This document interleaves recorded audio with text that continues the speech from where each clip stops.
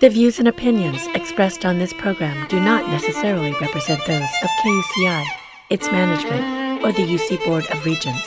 For more information on this or other KUCI programs, visit kuci.org or kucitalk.org. I find this scientifically fascinating.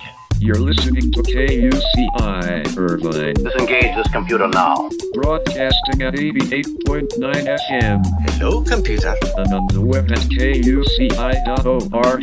The most reliable computer ever made. And streaming through iTunes. Don't expect any mercy during the Great Robot Wars. Anteater Radio brought to you by machines.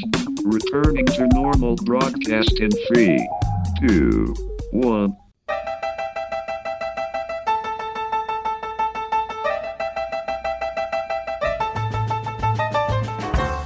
Ladies and gentlemen, welcome to UCI Conversations, a weekly public affairs program dedicated to exploring everything in the land of blue and gold, with interviews of UCI leaders, innovators, and last but not least, Zot, everyday anteaters.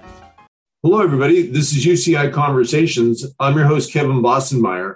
And my guest today is retired UCI medical doctor and professor Ron Sherman, who originally studied insects as an undergrad at UC Riverside before going on to earn his medical degree at UCLA in 1983.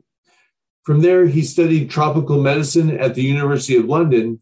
And now get this, Dr. Sherman has a unique expertise in wound maggot leech therapy.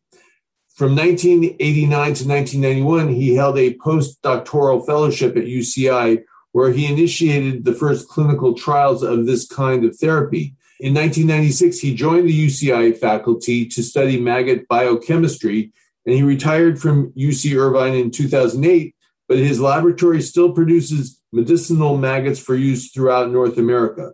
Welcome, Dr. Ron Sherman. How are you today? Thank you. Very well. And thank you for allowing me to share some time with you. Excellent. Well, please, let's just start from the beginning. Where did you grow up and what did you like to do when you were a kid?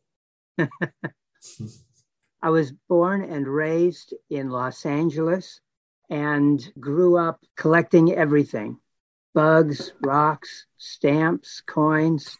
By the time I got to junior high school, I focused those hobbies on insects. It seemed more interesting playing with bugs that were live than some of the other things. And so when I went to college, I decided to major in entomology and play with bugs some more. Yeah, interesting. So when you were growing up, were there particular favorites? I do have favorites. Butterflies always seemed a little bit too popular for me and a little flashy and showy.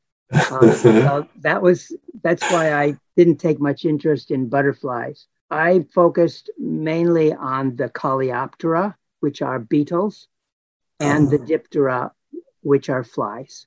Okay. And what was it about them that you thought was interesting?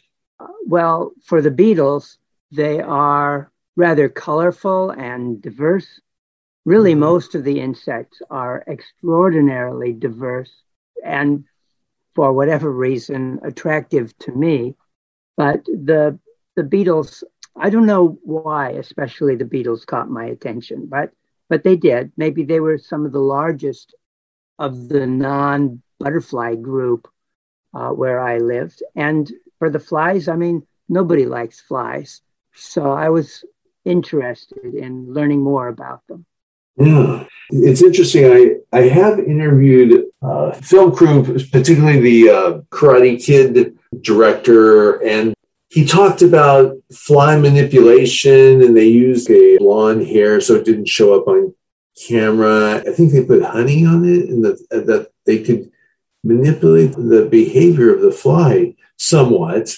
Did you come across any of that type of thing in your work, or no, it was completely different? I did not really focus on that sort of thing. the closest I got to movie star insects was on the set for Chicago Hope, where a number of years ago they decided to film a program about maggot therapy. And they asked me to teach them about it and then to come on set to help ensure authenticity, they said. So we even brought our own larvae and showed it to them. And they said, oh, those are tiny. Nobody will ever see them. We use these. And they held up a bottle of beetle larvae, tenebrionids. They're like 2 inches long, and they're commonly used to feed lizards and things like that. Mealworms. The common name is mealworms. But these things are huge. So there I was watching them put beetle larvae on an actor supposed to be getting maggot therapy, and I was there to ensure authenticity. Got it. Yeah, that's show business. Well, very good. So you went to UC Riverside, and do you recall, in your undergrad education, was there a particular moment or area that you were like focused on or learned about that was like, oh, I had no idea or I didn't know anything about it? Or was it just a continuum of your education? Well, I was interested in insects and had read a lot, but there was a lot that I didn't know. And that is one of the things that I enjoyed about entomology and have made sure remains a part of my life still to this day, is always learning new things, lots of new things still that I don't know. So I learned a lot of new stuff as an entomology undergraduate. But if there was anything that really surprised me, come to think of it, I hadn't really thought of this before.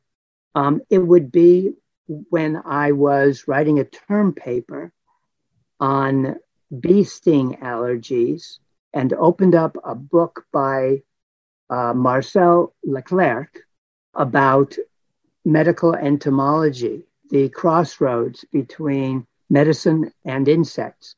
And there I found, this was now 1978, I found a chapter about the history of maggots being used for wound care.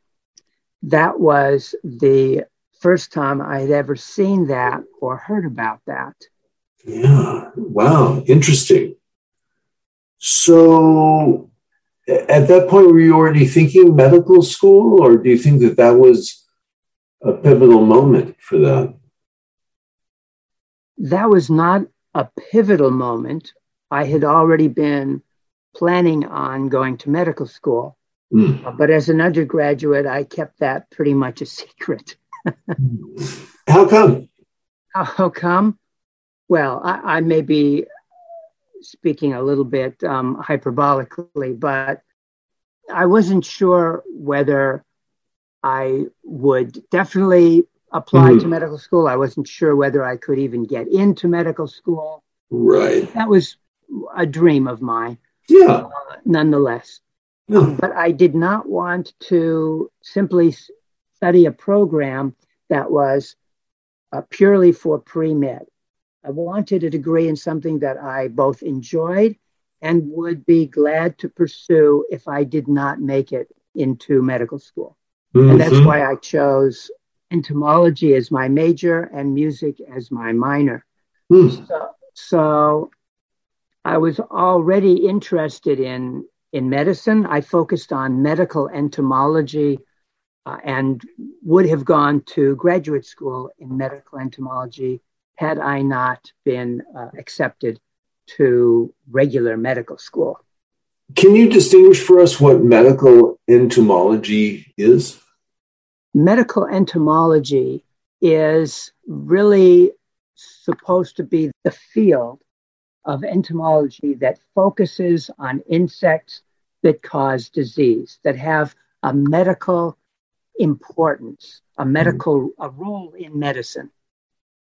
So we usually consider those as insects and other arthropods, spiders, ticks, centipedes, things like that, that either cause disease directly or are parasites, or maybe they are vectors of disease causing bacteria, protozoa, etc.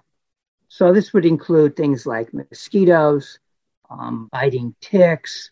The mosquitoes carry, yellow fever, the vectors of yellow fever and dengue and Zika and encephalitis, various forms of encephalitis.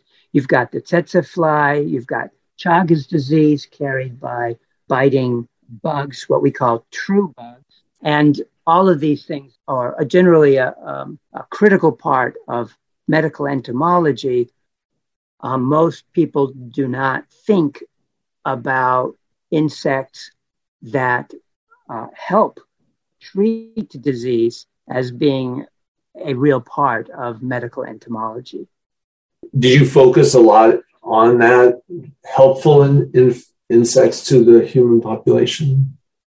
Yes, indeed. I like to focus on the beneficial insects, what I sometimes differentiate from medical entomology as entomological medicine. Very good. So when you were at UCLA, I guess that was your emphasis area or not? Was it straightforward at UCLA or was there a specialty area? So medical school at UCLA was pretty much like any medical school, though it was UCLA. Yes, right. It's really just a basic medical education, not what we would call a medical specialty. So specialization is done after medical school in what we might call postdoc education, what in medicine is called internship, residency, or fellowships. I did have exposure to maggot therapy at UCLA, and that was quite fortuitous, but not part of the formal education. That was simply the chief of plastic surgery, Ed Hector, who saw me as a student on his service wearing a butterfly bow tie. And so he asked me if I knew about bugs. And I said, yes, I was an entomology major as an undergraduate. And he said he was writing a paper about the history of maggot therapy in surgery. And would I be willing to assist with interpreting and understanding some of the entomology background? And so there it was, maggot therapy popping up for the second time in my education. I joined him, and that was our first paper. It was published in 1983. Did you do residency after UCLA, or is that part of the UCLA program? After I graduated from UCLA, I moved over to do my internship in San Francisco and my residency in internal medicine at UC Davis. I took a year off in between because I was a little bit disenchanted by medicine after my internship. So I took a year off and worked as a GP and a traveling doc in rural Arizona. But I liked it again. I liked what I did there in medicine. So I finished up my residency at UC Davis, took another year and a half off to do the master's degree in London, and then came back to the US and did my postdoc as a fellow in infectious diseases at UCI. Gotcha. When you're at the University of London studying tropical medicine, anything remarkable about that you remember? That experience was absolutely amazing and enriching and enlightening, because now I was exposed to people from all over the world. I was living in a very, very different culture The only similarity I found was the language. And even that was not always too similar. There were many times when someone would ask me to grab a torch and I had no idea what they were talking about, or the boot of a car or whatnot. So even the language was different. Nonetheless, this was a program for physicians from all over the world who wanted to specialize in tropical medicine and international health. And it was a very clinically oriented program. So in this small class size of 24 students, we had people from South America, Yemen, Saudi Arabia, Somalia, Egypt, Nigeria, from Germany, Sri Lanka. My roommates were from Germany and Sri Lanka, people from the Netherlands, not many from Asia, but from almost every other part of the world, including Canada and New Zealand and Australia and South Africa. It was just a wonderful, diverse group. That is really amazing. Doctor, just excuse me for a moment while I refresh our audience. Ladies and gentlemen, if you joined us late, you're listening to UCI Conversations. I'm your host, Kevin Bossenmeyer, and my guest today is maggot biochemistry expert, Dr. Ron Sherman, sharing all about his interesting experiences and how he learned about this field. And basically, we're getting right to the point where he comes to UCI to do postdoc work. Doctor, can you tell us what that was all about? After I finished my master's at the London School of Hygiene and Tropical Medicine, I really didn't know what I wanted to do after that. I had applied for a position at the World Health Organization, working at their newly designed program on AIDS in Bangladesh. They needed someone to help with that program. This was back in 1988 now, when there weren't a lot of people working in HIV. So I applied for that, went to Geneva for an interview, and they looked at me and said, "What are you doing here? You're just a kid. You're only 30 years old. We don't take people here to get their experience. Check us out in 25 years and then ask for a job." That was my first interview. My second interview didn't go as well. So I came back to the US and applied for a position at UCI that was listed, initially for the AIDS program, but I needed to do a fellowship first. So I agreed to do the 2-year infectious diseases fellowship. And what I did there was really focus and learn about infectious diseases, how to treat them, how to diagnose them, become a specialist in infectious disease. And during that fellowship, I needed a research project. So since I was seeing a lot of non-healing wounds and infected hardware, artificial joints, steel and bolts and screws to fix broken legs, that sort of thing, that were getting infected, and they had multi-drug resistant microbes. So the regular antibiotics weren't working. And in order to get a restricted, brand new, kill everything antibiotic, they had to ask someone and get permission from someone in the infectious diseases program. They are restricted antibiotics. And we fellows, we postdocs in infectious diseases, we were the ones that were the gatekeepers. So I was seeing all these really tough wounds and infections, and it brought back to mind maggot therapy. Would maggot therapy be useful in today's state of medicine? And that was the question I decided to ask and answer in my postdoc research program.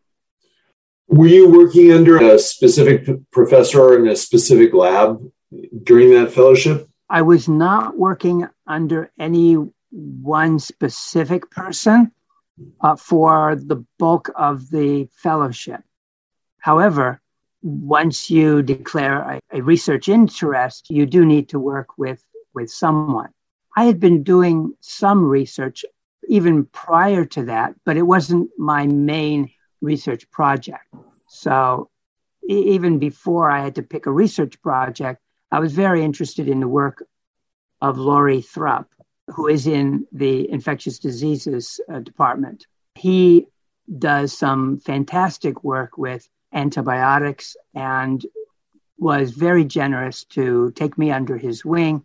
We did some work with blood cultures, looking at contaminations, looking at the efficacy of antibiotics for urinary tract infections and so forth.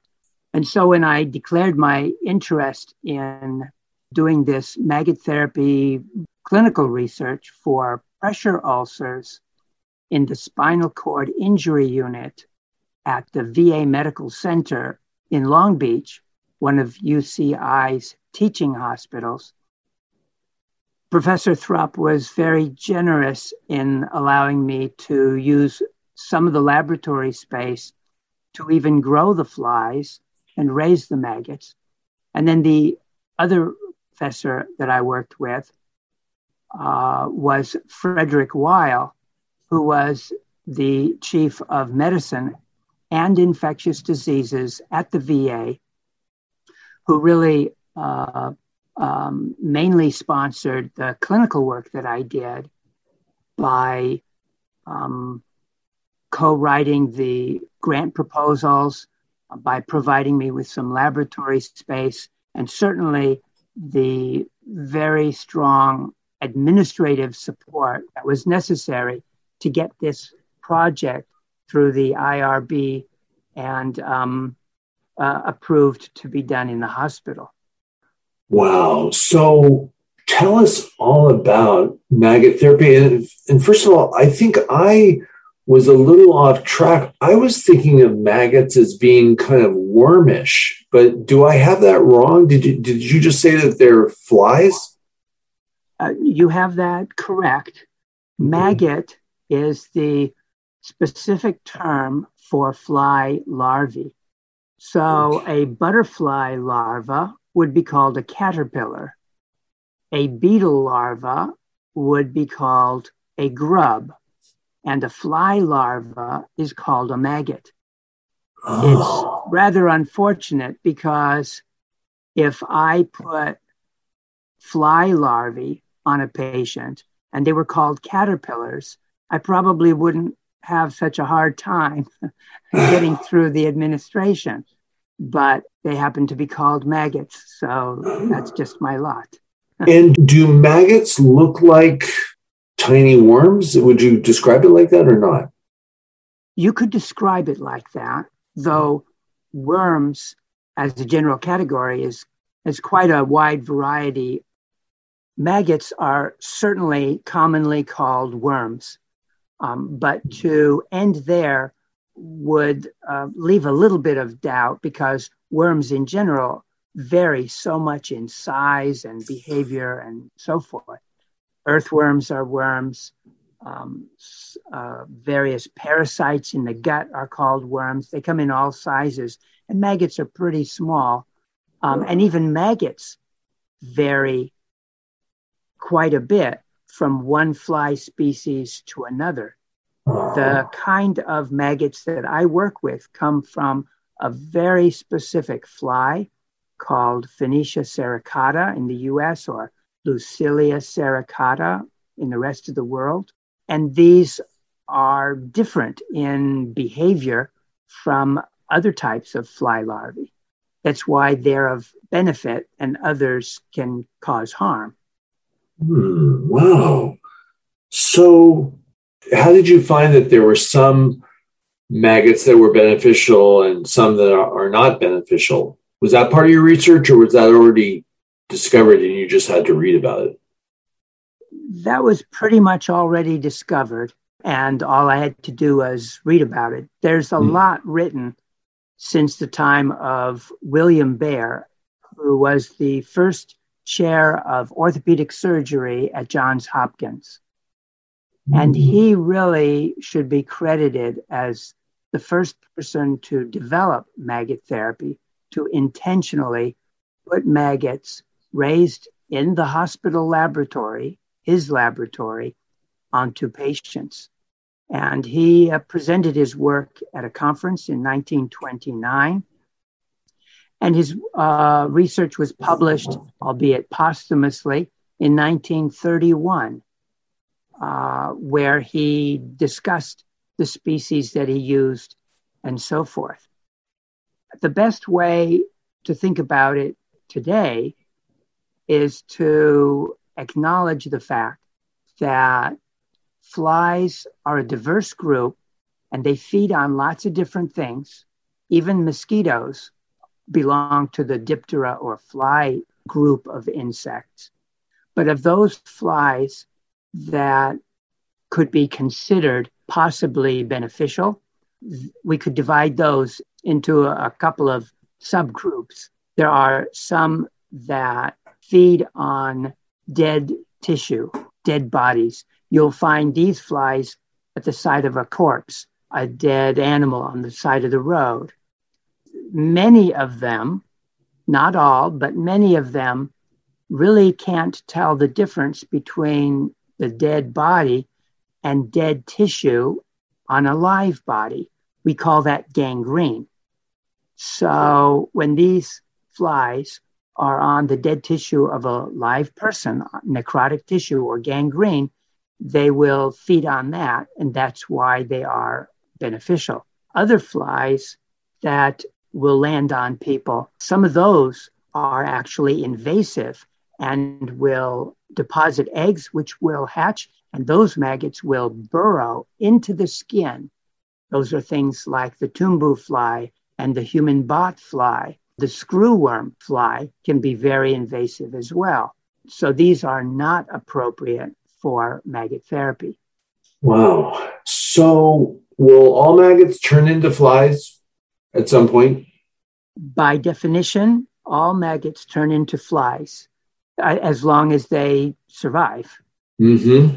So that's difficult, right? In the hospital, does it have to be an isolated area? Because, right, you don't want flies hatching into your hospital, right? I certainly don't want flies hatching in my hospital. Yeah, how do you handle that? The best way to describe that would really be to understand the principle of maggot infestations on people. That's called myiasis. As I described, myiasis can be invasive, destructive, or myiasis may not be invasive. It may be opportunistic. The fly may be there, or the fly may deposit eggs, which hatch into larvae, and they may be on the wound or on the gangrenous tissue and only feed on the gangrenous tissue. That is beneficial. Maggot therapy is really a therapeutic controlled myiasis. It's a maggot infestation that's being controlled to optimize efficacy and safety. And we do that by a number of methods. Number one, we ensure that a very specific fly species is used, so we know that it will only be effective, safe, and not invasive. We also use controls by disinfecting that maggot, by removing the germs, making it germ-free so that we don't introduce any germs into the wound. We also control this maggot as a therapeutic product by having quality control measures in the laboratory to check that it really is germ-free and so forth. And finally, there are control methods at the bedside that the doctors or nurses or physical therapists will use when applying and removing the maggots. They are put into a dressing that acts as a cage to prevent the maggot from leaving the wound. And then when treatment is finished, 2 days later, they will remove the dressings and put it in a special trash bag for hospital waste that is potentially infectious. All wet dressing waste goes into one of these special containers called a biohazardous waste bag. And there it will be autoclaved or incinerated, depending on the state regulation. So basically, flies don't hatch because we gather the maggots before they can hatch, and they're destroyed in order to prevent any infection from the wound, not from the original maggot, but the maggot is now covered with the germs from the wound. We want to make sure that those germs don't get out. Very interesting. Excuse me one more time, Doctor. Ladies and gentlemen, if you joined us late, you're listening to KUCI 88.9 FM in Irvine, the UCI Conversation Show. I'm your host, Kevin Bossenmeyer, and my special guest today is retired UCI faculty member, Dr. Ron Sherman, sharing all about his expertise in maggot and leech therapy. I know it sounds kind of gross, but Dr. Sherman is here to tell us all about the wonderful use of this therapeutic benefit. So, Doctor, why is maggot therapy better than other therapies? I wouldn't describe it as better than other therapies necessarily, but it certainly is better in some situations than others are in those situations. So I'm a believer in focusing treatment to match the patient, to match the situation, and so forth, and not, one size fits all kind of person. Mm-hmm. There are many choices for cleaning a wound, and we didn't even discuss yet what it is that the maggot does for the wound. I should probably specify that. Yeah, please do. To answer this question. Yeah, thank you. In the literature, you will find described 3 basic mechanisms of action by which the medical grade maggots help treat chronic non-healing wounds. The main action is called debridement. And debridement is basically wound cleaning. Now they get that dead tissue out of the wound. Until you get all the dead tissue and debris out of the wound, it can't successfully close and heal. The way the maggots do that is by secreting their digestive enzymes, and the dead tissue dissolves. They then suck it up, that's how they feed, and continue secreting their digestive enzymes to dissolve more and more and more of this dead tissue, infected tissue, and debris. They don't have teeth, they don't bite off pieces, and their digestive enzymes are incapable of dissolving healthy tissue. So this is really fortuitous for us, because now you have a device that very selectively removes only the dead infected tissue and not the healthy tissue. Now let's look at the alternatives for that. A very common alternative, especially for serious wounds that are limb-threatening, life-threatening, is surgery. And you can cut that dead tissue out, or you can totally amputate the limb if necessary. But even if you try and do a careful surgical debridement with a scalpel, you will either take all of the dead tissue out and some of the live with it, or you will avoid removing any live tissue, but you will also miss parts of the dead infected tissue. It is not possible for the surgical blade to follow precisely that interface between living and dead tissue, but the maggot can do that. because they're not physically removing that tissue. They are enzymatically removing that. Another alternative we commonly use in wounds, especially that are not that serious, are enzymatic debriding agents, ointments, salves, and other kinds of dressings that have enzymes in it to remove the dead tissue. But most of those products are not as selective, and so they can cause some damage to live tissue, and they are also extremely slow. It usually takes months for a wound to be completely debrided with one of those agents. Now, that's fine if someone has months to spend and the speed is not urgent. They're easy to apply by the patient or the nurse. But for more serious wounds, you just don't have that kind of time, because the longer you wait on a chronic wound, the less likely it's going to heal ultimately. That's really the goal, is wound healing usually. So the maggots are beneficial compared to other options. If you're in a hurry, a real super hurry, and it's an emergency and the infection is going to spread, you do surgery, you do amputation. But if you have 2 days to spare, 3 days to spare, then you have the time to apply a maggot dressing, and it will be more precise. And in fact, in published studies of patients with non-healing wounds that have failed all other treatments and are now scheduled for amputation, but given maggot therapy as a last resort, in those published studies, those patients healed their wounds with the maggot therapy and did not require amputation in 40 to 70% of cases. Wow. So that illustrates how the maggots can be very beneficial, even in situations where amputation is a consideration. Just to have some perspective here, there are over 100,000 amputations per year in the United States alone, just for wounds in people living with diabetes who have developed foot ulcers. And maggot therapy can help in this area?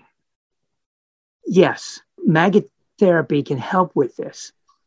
A study done at Kaiser Permanente in Hawaii, published a few years ago, showed that about 70% of their diabetic foot ulcer patients scheduled for amputation were able to totally avoid amputation or have a much smaller surgical procedure than originally planned once they were given maggot therapy.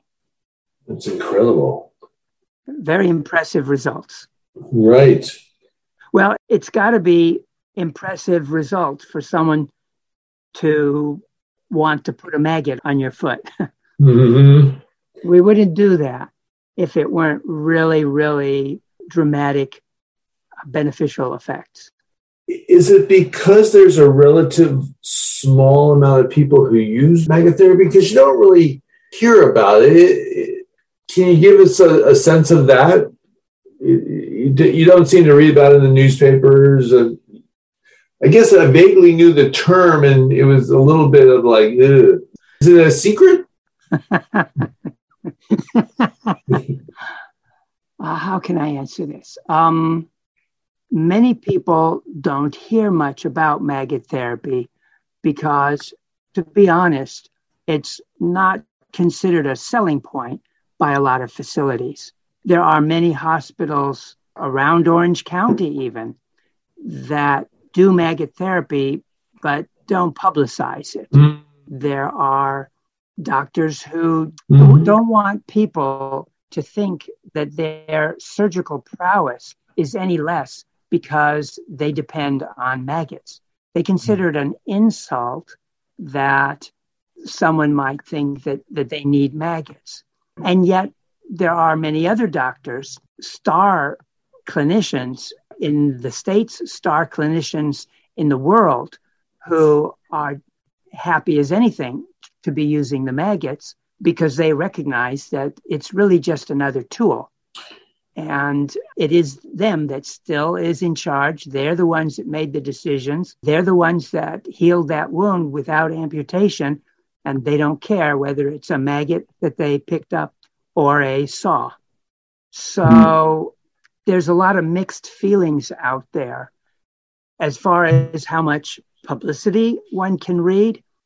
It seems to go in waves. There was a lot of publicity a few years ago with scores and scores of newspaper articles writing about it, but it's quite variable. There was a little bit of notoriety that the maggot therapy got after 9/11.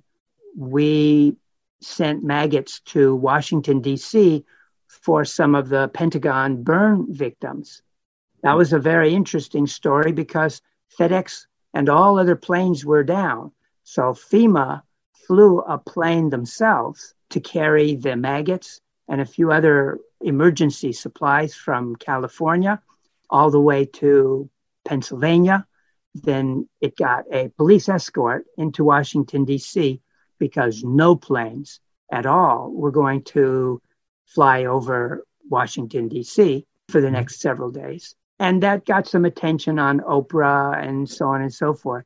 But at other times, it gets done, but it's not a big media attraction. Mm-hmm.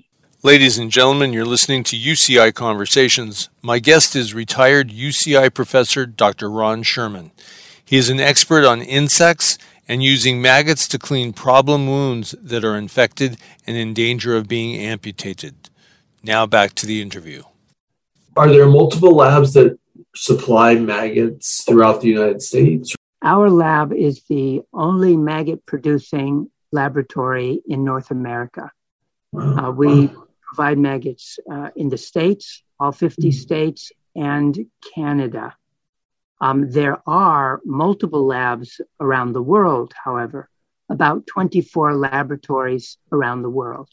We published our methods back in 1996 so that anyone could easily learn to produce maggots. And that's advantageous because the maggots are highly perishable. They need to feed, they need to eat, they need to get oxygen, and they will die in a few days if not placed on a wound. So that makes shipping long distances difficult and makes storage impossible.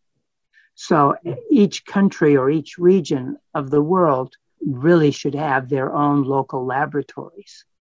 Is it a big laboratory? Does it take a lot of space to produce as much larvae that you need?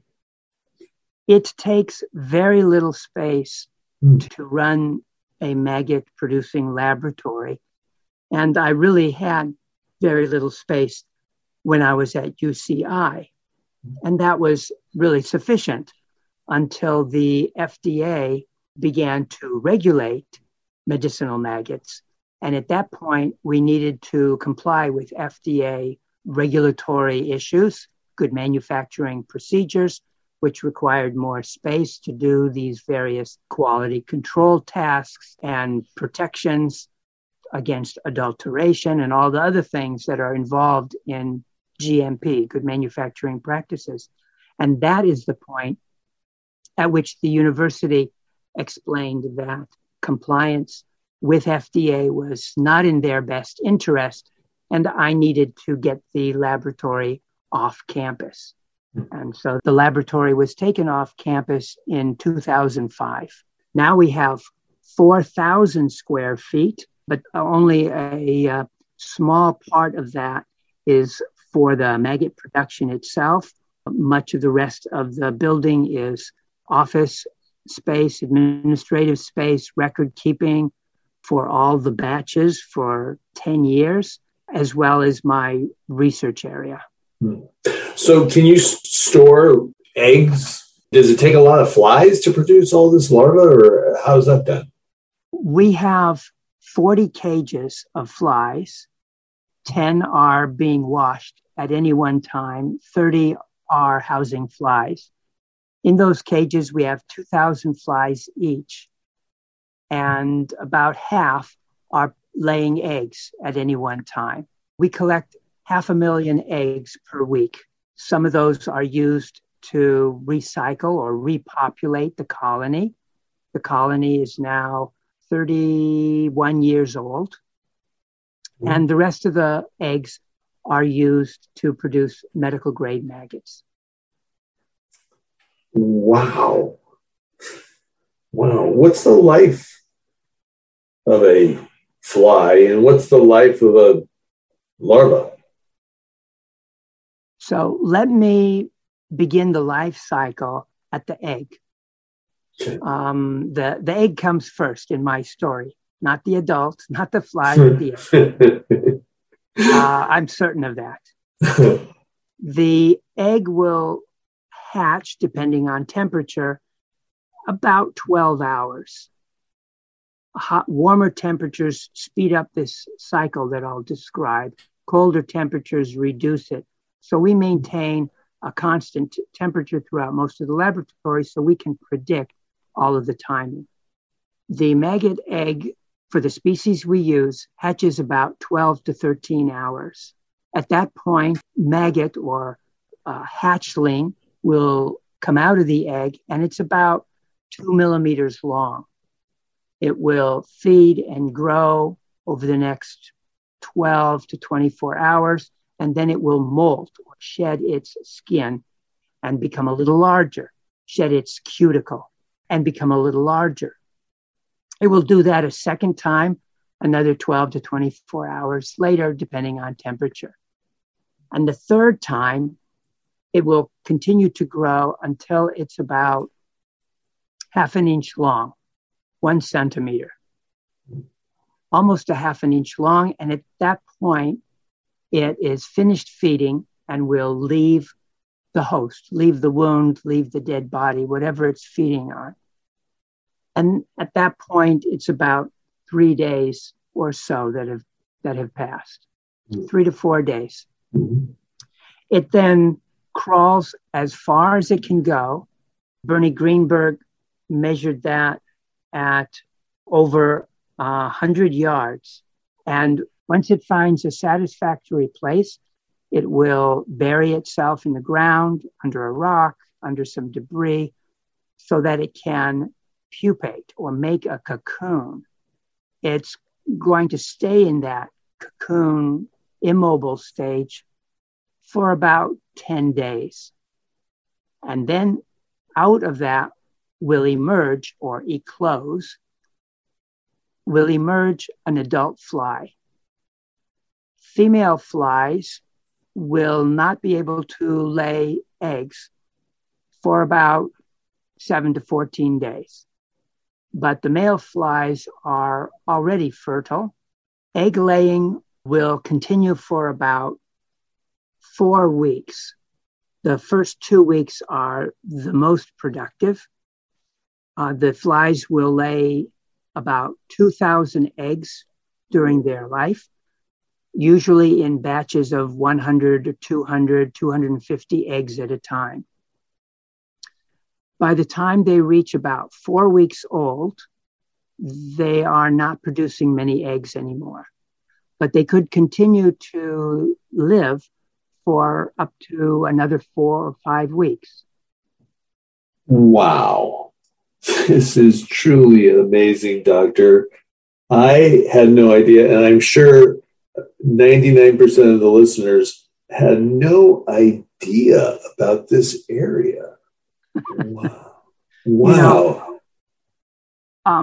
Related to that, I should note, and this is a bit sad, a lot of people are really not very much aware of maggot therapy, even though they have serious wounds. They may get treated for 3 months, 6 months, even 6 years for these wounds, and change from treatment to treatment to treatment. Often it is not until the doctor says, nothing's working and it's progressing, it's just too big now, we need to cut off your leg. Often it's not until that point that patients and families decide they need to look into this and see what other options there are and discover us. They discover maggot therapy on the internet. It's all over the internet. And they'll call us. Unfortunately, by that time, there's been a lot of damage. There's been a lot of life that they've lost, that they've been spending being off their foot or taking care of their wounds or being embarrassed to be in public because of all the bad odor of drainage coming from their wounds. And the circulation has deteriorated significantly by that time, that is why the doctor feels an amputation is appropriate. And I'm not saying that it isn't in many cases, yet, again, those published studies show that even at that late stage, if you look at patients who require amputation electively, not emergently within the next 24 hours, but electively, then 40 to 70% of those could be avoided. And it's just sad that people don't remember or think about. It's just sad that some people don't think about maggot therapy earlier in order to avoid some of those situations, because it's much more effective before all that circulatory damage has happened by waiting month after month after month. Very interesting. How long has maggot therapy been around? As far as we know from good written records, William Baer at Johns Hopkins was the first to intentionally apply maggots to wounds. He treated primarily children with bone infections due to tuberculosis back in the 1920s and early 1930s. It became very popular in the 1930s, and thousands of doctors in the US, Canada, and Europe were using maggot therapy. Many hospitals had their own insectaries to supply the maggots. But for those that didn't, Lederle Labs, a very large pharmaceutical firm, sold maggots all over the country. Then in mid to late 1940s, it pretty much disappeared with the advent of modern antibiotics. A lot of people believed that the antibiotics replaced the maggots, but I don't believe that at all. I used to, but I don't believe that anymore, because antibiotics can't do what maggots do.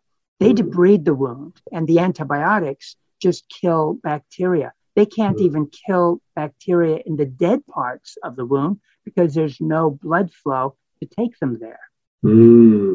And what I believe actually happened was that the landscape of chronic non-healing wounds was changed by the advent of antibiotics. Once we could give penicillin for a strep throat, it didn't spread to the blood and to the skin, causing abscesses and bone infections and heart infections and kidney infections that ultimately ruptured through with abscesses and sinus tracts and wounds. When we could use antibiotics after a dog bite, after an accident, some trauma, and prevent infection from setting into those cuts and damages, we could prevent a lot of the non-healing wounds that previously occurred.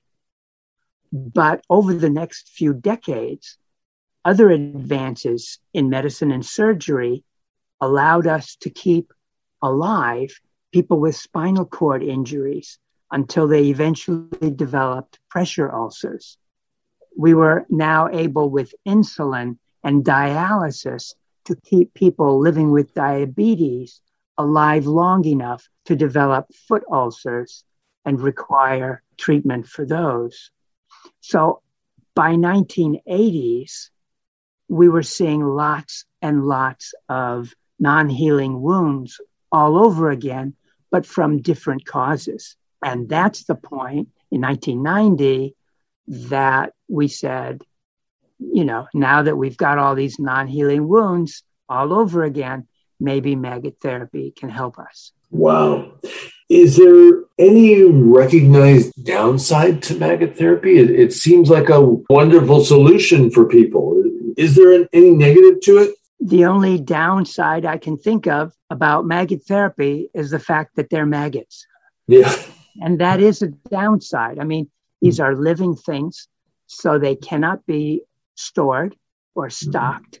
You have to order them right before you need them so that they're alive. They have to be applied in a dressing that cages them in so that they don't leave on their own accord before the medical staff is ready to remove the dressing and dispose of it properly. Really, those are the downsides. And when you're talking about this certain special type of fly, does it look at all like when we get a housefly in our house, is it always the same kind of housefly or no, we get all different kinds of houseflies? Is this maggot fly, recognizable to the general public?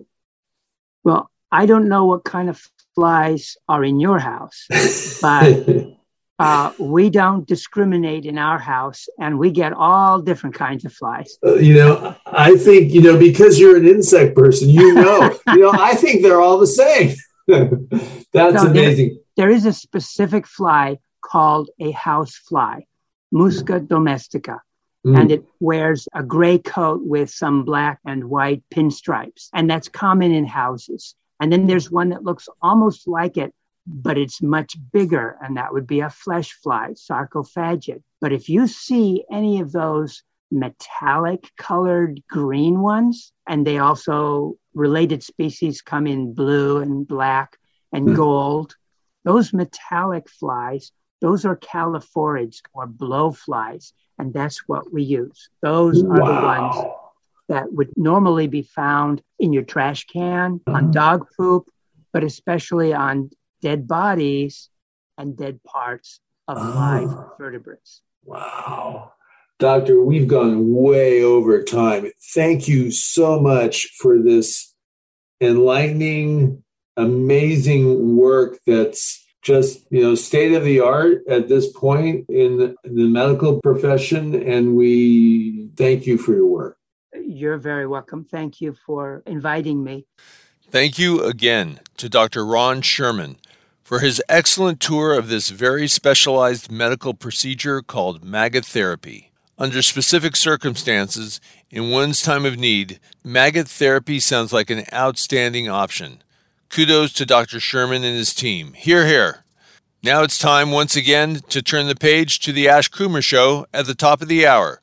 For more interesting talk radio on KUCI 88.9 FM in Irvine. You've been listening to the UCI Conversation Show, the weekly public affairs program dedicated to exploring everything in the land of blue and gold, with interviews of UCI leaders, innovators, and zot, everyday anteaters. You can hear an encore edition of this show or any of my past shows at my podcast website at www.bostonmeyer.com. Comments and suggestions are always welcome at kboss@kuci.org. I'm your host, Kevin Bostonmeyer. It's been my pleasure to be your host today. And don't forget, the fall quarter is just around the corner. If you have not done so yet, get vaccinated, wear a mask, and stay safe. So long, everybody. Enjoy Fred Kaplan on the piano on the way out.